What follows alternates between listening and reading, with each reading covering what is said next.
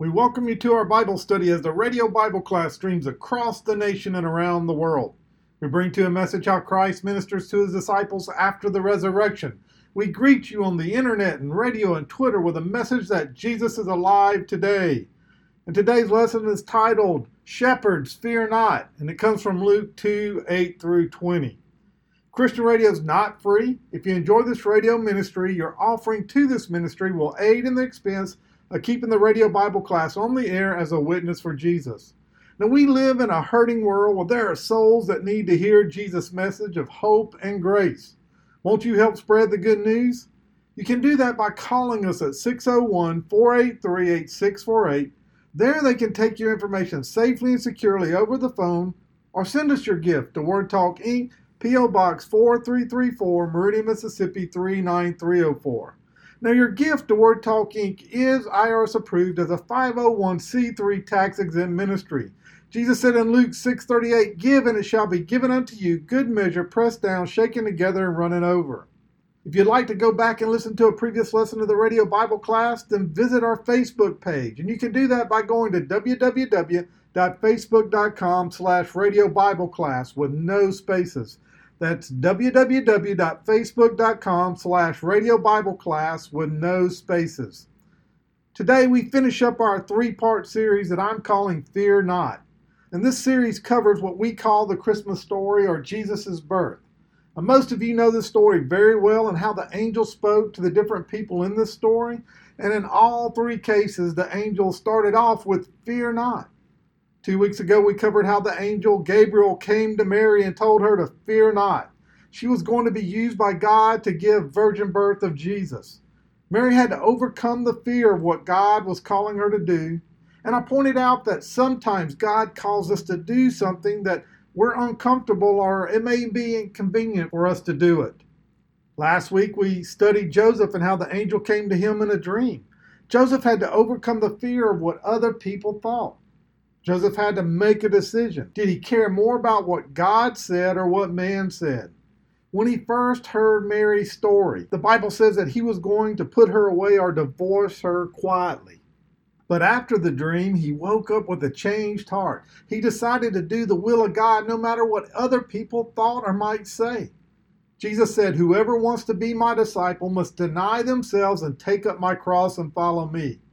I think we all know what deny yourself and take up the cross means, but here's what I think the statement really means. It means we ought to be willing to be opposed by others, to be shamed by them, to be talked about, and to be criticized, to even suffer, and to die to ourselves. You could sum it up with, it means we love Jesus more than human approval. Today, we finished looking at the shepherds and the fear they would have had with where they stood with God. In the Christmas story, the angel comes to the shepherds in the field, and this reminds me of a story I heard. There was a Sunday school teacher that was having her class draw pictures of the Christmas story. And as she walked around looking at their pictures, she would ask questions or she'd make comments to help them with their drawing. She makes her way to a boy in the class and sees that he's drawing the manger scene, but she noticed there's several large dogs among the animals. She had to ask, "Bobby, are those large dogs among the animals?" And he responds, "Yes, ma'am, those are shepherds." And she replies, "What?" He says, German shepherds. Well, today we're not talking about German shepherds, but we're talking about shepherds who watch flock of sheep. If truth be known, Bobby's drawing wasn't too far off than what the first century people thought of shepherds. Shepherd status were one of the lowest and was on the same level as tax collectors back in the first century. The only people lower in social ranking were the Gentiles and the lepers. You might be thinking, well, wait a minute, Tim. Some of Israel's greatest heroes were shepherds. Abraham and Isaac and Jacob and David were all shepherds. Even the Bible describes God's care to us as a good shepherd. But during this time in history, in the first century, shepherds and their status had changed to be very low and not thought of very highly. See, nobody wanted to be a shepherd. They were considered uneducated and looked down on. Normally, once you became a shepherd, you were going to die a shepherd. There really was no chance to advance your career. And because of this, society's worst were the only ones who would take the job.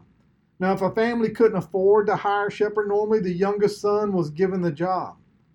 Shepherds had acquired a bad reputation and most of the time being dishonest and thieving. They led their herds onto other people's land and they took produce from other people's land.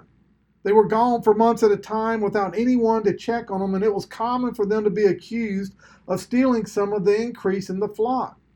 Children were brought up and taught not to buy wool and milk or even a member's flock from the shepherds because it was assumed that all this would be stolen property. Commentators even noted that shepherds were not allowed to hold an office or be admitted in court as a witness because they couldn't be trusted. They were looked down on. According to the religious system, shepherds were rejects. Shepherds weren't good enough for God because they were told they couldn't be made right with God. Shepherds couldn't live up to the religious rules of the day. They had to live in fear of where they stood with God. You could say they felt distant from God. They hung out with sheep, so guess what? They smelt like sheep. They were physically dirty because they lived in the land that they kept the sheep. And even worse, the religious people considered them spiritually dirty. They were considered ceremonially unclean, so if anyone touched them, they became spiritually unclean. They mostly felt distant from God because they felt unworthy. They had been told by the religious leaders, you're not good enough for God. Maybe today you feel distant from God too. You look around at everybody else. They seem to have it all together. They seem to be so righteous and holy. Yet you feel so unworthy.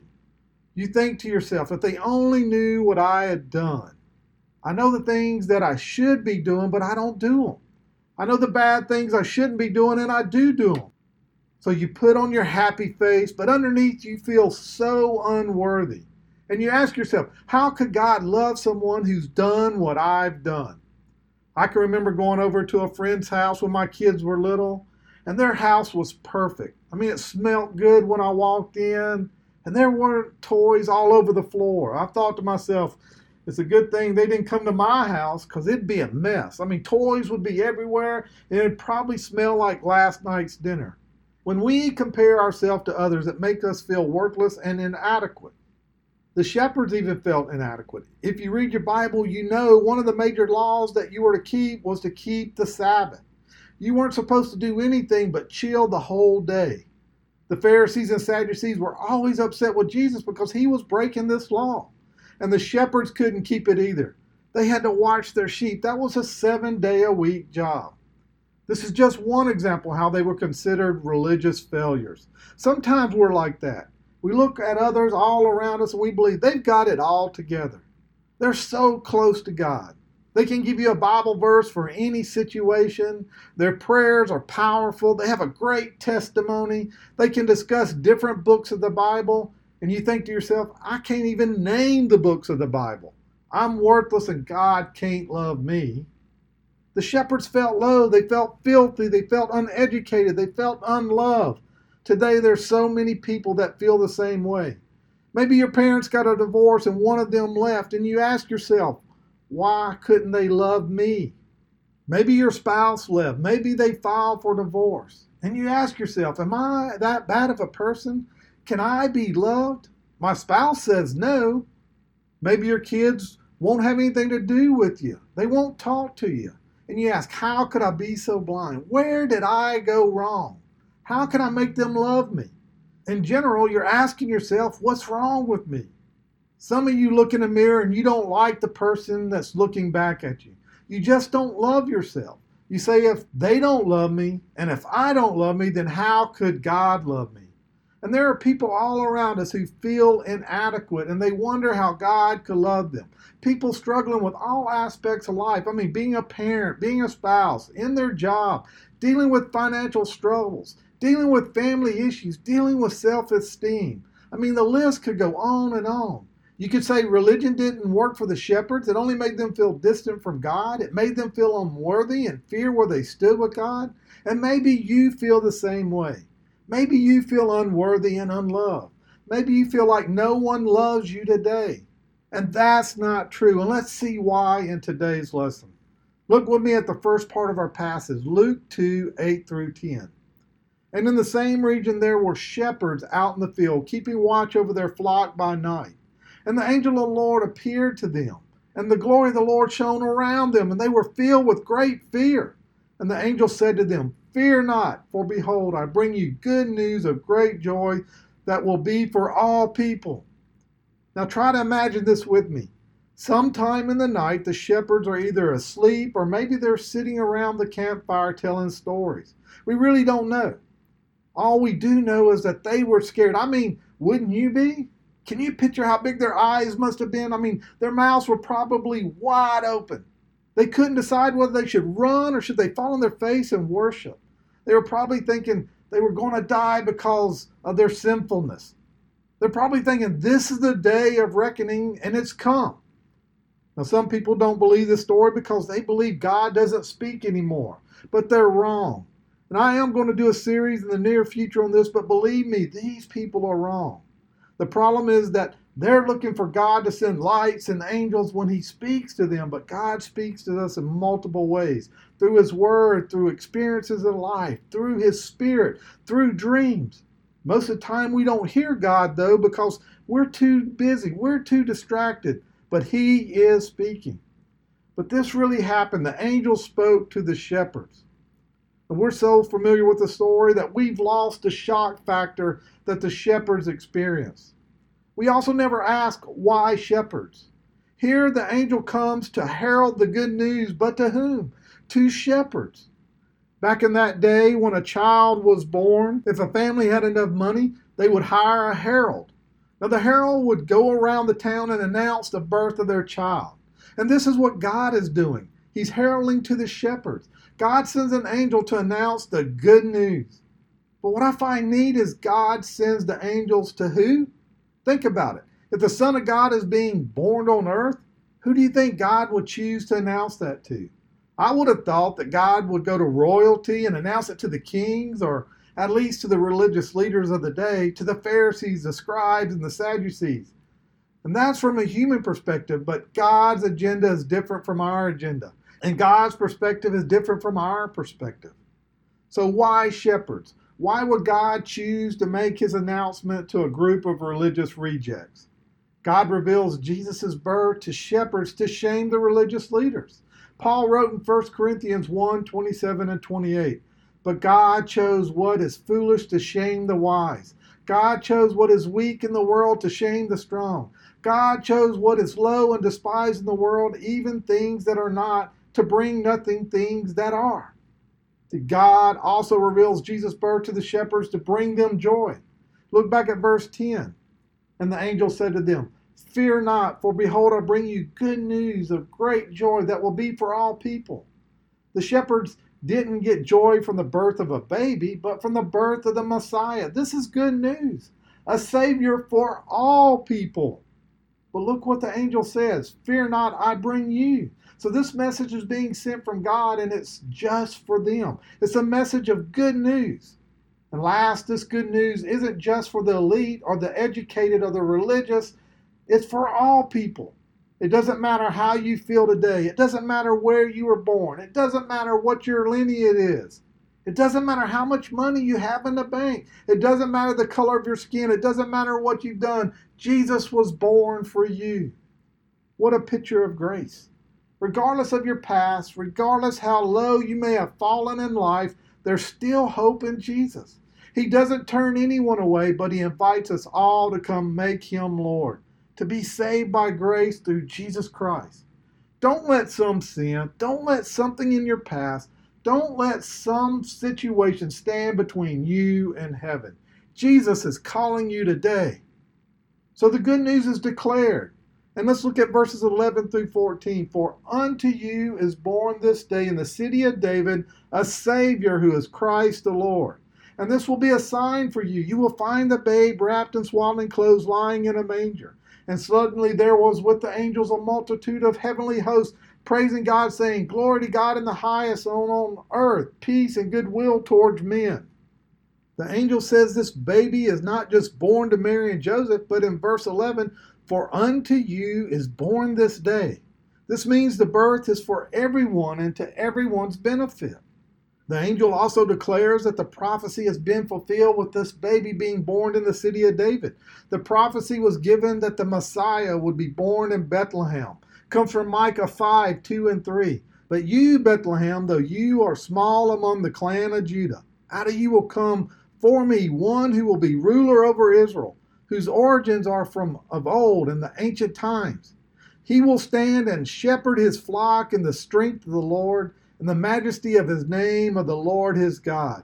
And they will live securely, for this his greatness will reach to the end of the earth, and he will be their peace. That is the prophecy that was fulfilled. And last, the angel uses the word that Jews had longed to hear for centuries. A Savior, he is Christ the Lord.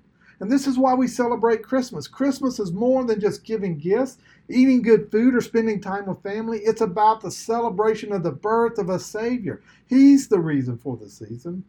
The angel called him Savior because he came to save his people from their sins. The Savior came as a birth into the world to lay down his life on a cross so that you and I might be saved of our sins. The religious system may have said that you aren't good enough. You may feel distant from God. You may feel unworthy and unloved, but a Savior was born for you. There's no one that is beyond God's love and grace. There's no one that God doesn't want to reach out to. He sent his Son just for you. The angel also called him Christ, which means the anointed one. This identifies him as the Messiah of the Jews. He's the one that will fulfill all the Old Testament prophecies. And last, the angel called him Lord. And Lord means one in control. He's God and he's all sovereign. It wasn't just an ordinary baby. This baby was God in human flesh. God had stepped out of eternity into time and became man. And that should excite you today. The angel goes on to tell how to find the baby. And this will be a sign for you. You will find the baby wrapped in swaddling clothes lying in a manger. What amazes me, for someone so important, this isn't the declaration you would expect. He wasn't born in a hospital or a palace. No, he was born in a stable and laid in a manger. Think about Prince George when he was born to Prince William and to Kate.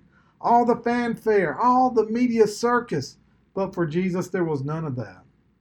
Then probably as frightful as before, the whole multitude of angels begin to praise and sing, "Glory to God in the highest, and peace on earth, and goodwill towards man." Now think about and imagine how the sky must have been lit up. This host of angels weren't quiet. They were praising God. And this is how to be when we get to heaven. There'll be constant praising of God. Now, how did the shepherds respond? Let's look at verses 15 through 20. When the angels went away from them in heaven, the shepherds said to one another, "Let us go over to Bethlehem and see this thing that has happened, which the Lord has made known to us." And they went without haste and found Mary and Joseph and the baby lying in the manger. And when they saw it, they made known the sayings that had been told to them and concerning this child. And all who heard it wondered what the shepherds told them. But Mary treasured up all these things, pondering them in her heart. And the shepherds returned, glorifying and praising God for all they had heard and seen, as it had been told to them. The shepherds acted on what they heard. They immediately went, so that's their first response. Look at verse 15. "Let us go over to Bethlehem and see this thing that has happened." They went to see the baby they were told about. Now, we might think that we would respond this way if the angel had come to us, but I'm not so sure. I think many of us, as soon as that angel left, would look around to see if anyone else saw what we saw. And then we would debate, can we really afford to leave the sheep? What if something happens while we're gone? Maybe it wasn't real and I was just dreaming. Why would the angel come to me and not a religious leader? Just like many of us do today, we would talk ourselves out of acting in faith. What has God announced to you to go do that you haven't done? God gives us directions or assignments to go do, and we don't do them. Why? Well, we're afraid of what others might say. We're afraid it'll mess up our plans. We're afraid that it might inconvenience us. We don't like what God is telling us. It probably means a change. It might mean to do something new or awkward. It probably means to do something we don't like. So we have to be obedient and do what God says and we need to die to ourselves. We need to be like the shepherds, and we need to respond immediately. Their second response was that they told. Look at verses 16 through 18. And they went with haste, and they found Mary and Joseph and the baby lying in a manger. And when they saw it, they made known the sayings that had been told them concerning this child. And all who heard it wondered at what the shepherds told them. After finding the baby as the angel described, they told everyone what had happened and what the angel had said to them. And all the people who heard the shepherd's story were astonished. They couldn't believe it. These are shepherds. What God wants you and I to go do this Christmas is to go tell others about what God has done for us. Tell them about Him sending His Son to die on a cross and to be Savior to all. He wants us to share the good news just like the shepherds. Now, the third response was they praise and they worship. They were the first ones to go see Jesus, and it was the shepherds, the one religious said weren't good enough, that first saw the Messiah. Look at verse 20. And the shepherds returned, glorifying and praising God for all they had heard and seen, as it had been told to them. See, they praise and they worship. I heard one pastor say it this way. They gave prime praise. And then he used the word prime as an acrostic. You know, each letter of the word to make out a word. So P-R-I-M-E is the acrostic. P-R-I-M-E equals praise, readies, intense ministry experience. When we praise and we worship, it readies us for an encounter with God, an intense ministry experience. The level of your worship is based on the value you have in God. If you go back and look at the origin of that word worship, it means worthship. Where is your worth? The amount of your worship shows God's worth to you. The passage closes with the shepherds headed back to where their flocks are. The angels told them what to expect, and that's just what they found. They understood what this meant to them. A Savior, Christ the Lord, had come to them. The religious system had told them they weren't worthy, they weren't loved. And maybe Satan is whispering in your ear, putting thoughts in your head, saying something like, don't you remember what you've done?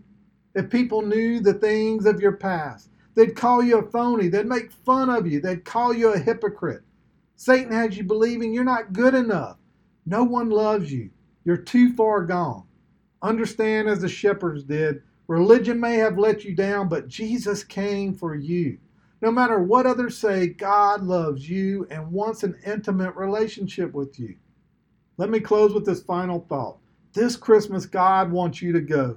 He wants you to go do what He's been telling you to do all year long. You've heard Him, but for whatever reason, you haven't done it. You've been resisting Him, but now is the time to go. Maybe God has told you to go to that person and forgive them, but you've had too much pride to go do it. Maybe God's told you to start a new ministry. Maybe He's told you to get involved in a life group. Maybe He's told you to go after a new job. Whatever it is, you've been too lazy to obey Him. He wants you to go. He also wants you to understand, if you find yourself like the shepherds, feeling unworthy and worthless, looked down on by society, do what they did. Rejoice and give praise, because Jesus came to save people just like you. God's love doesn't know any race or position or title or education level. It's for everyone, not some, not most, but it's for everyone who believes in Him. It's up to you whether you will accept His love. Sadly, for many people, the celebration of Christmas will end in another week. They'll start putting away Christmas decorations, and their focus will turn to the new year and other matters. They'll forget about Christmas until the madness begins next year. But the shepherds never forgot. Their lives were changed forever, and I hope and pray yours will be too. They went and they told others about their experience with the manger. Let's you and I go tell others not only about the manger, but the cross and what we've experienced, what Christ has done for us. When you know the true meaning of Christmas, you can't help but tell others about it. Let us pray. Dear Heavenly Father, we come before you right now, and Lord, I thank you for showing us how much you loved us, that you sent your Son, not for the religious, even though that they're included, not for the kings, even though they're included, but you sent it for everyone, no matter of race, no matter of status, no matter of wealth, no matter of education, that your Son came for everyone. That you loved us so much that you sent his Son, that whoever believes in him will not perish but will be saved. Lord, we praise you and we thank you for sending your Son so that he could make a way. He could fulfill the promises. He could be the Messiah, and he could make us feel loved again, that we weren't social outcasts. Lord, I thank you right now that you sent that Savior. And Lord, I ask that once we understand what the Christmas really means and the Savior that came, that's Christ the Lord, that went to the cross, that spread his arm and shed his blood for us, Lord, that we will go tell others, that we will be like the shepherds. Lord, that we will first understand and we will see and we will believe. Then we'll go tell. We'll tell the story of what not only the manger but the cross and that experience that you've done for us. And then, Lord, that we will praise and we'll worship you and others will see you in our life. Lord, that we will reflect a life that is more like you every day. Lord, I ask if there's one today that doesn't know you, Lord, that today would be the day that they would ask Jesus into the heart. Lord, that they would make Christmas come into their heart. Lord, maybe there's one that hasn't felt loved. Lord, for some reason, they're going through a tough time in this season. Lord, right now I ask that you would let them feel the love. Lord, that people that you would send their way that would show them love, that would show them they matter, and Lord, that they would feel your touch through their arms. Lord, we love you. We praise you. We're going to give you all the honor and glory for all that you do. Lord, it's in your name we pray. In Jesus' name, amen.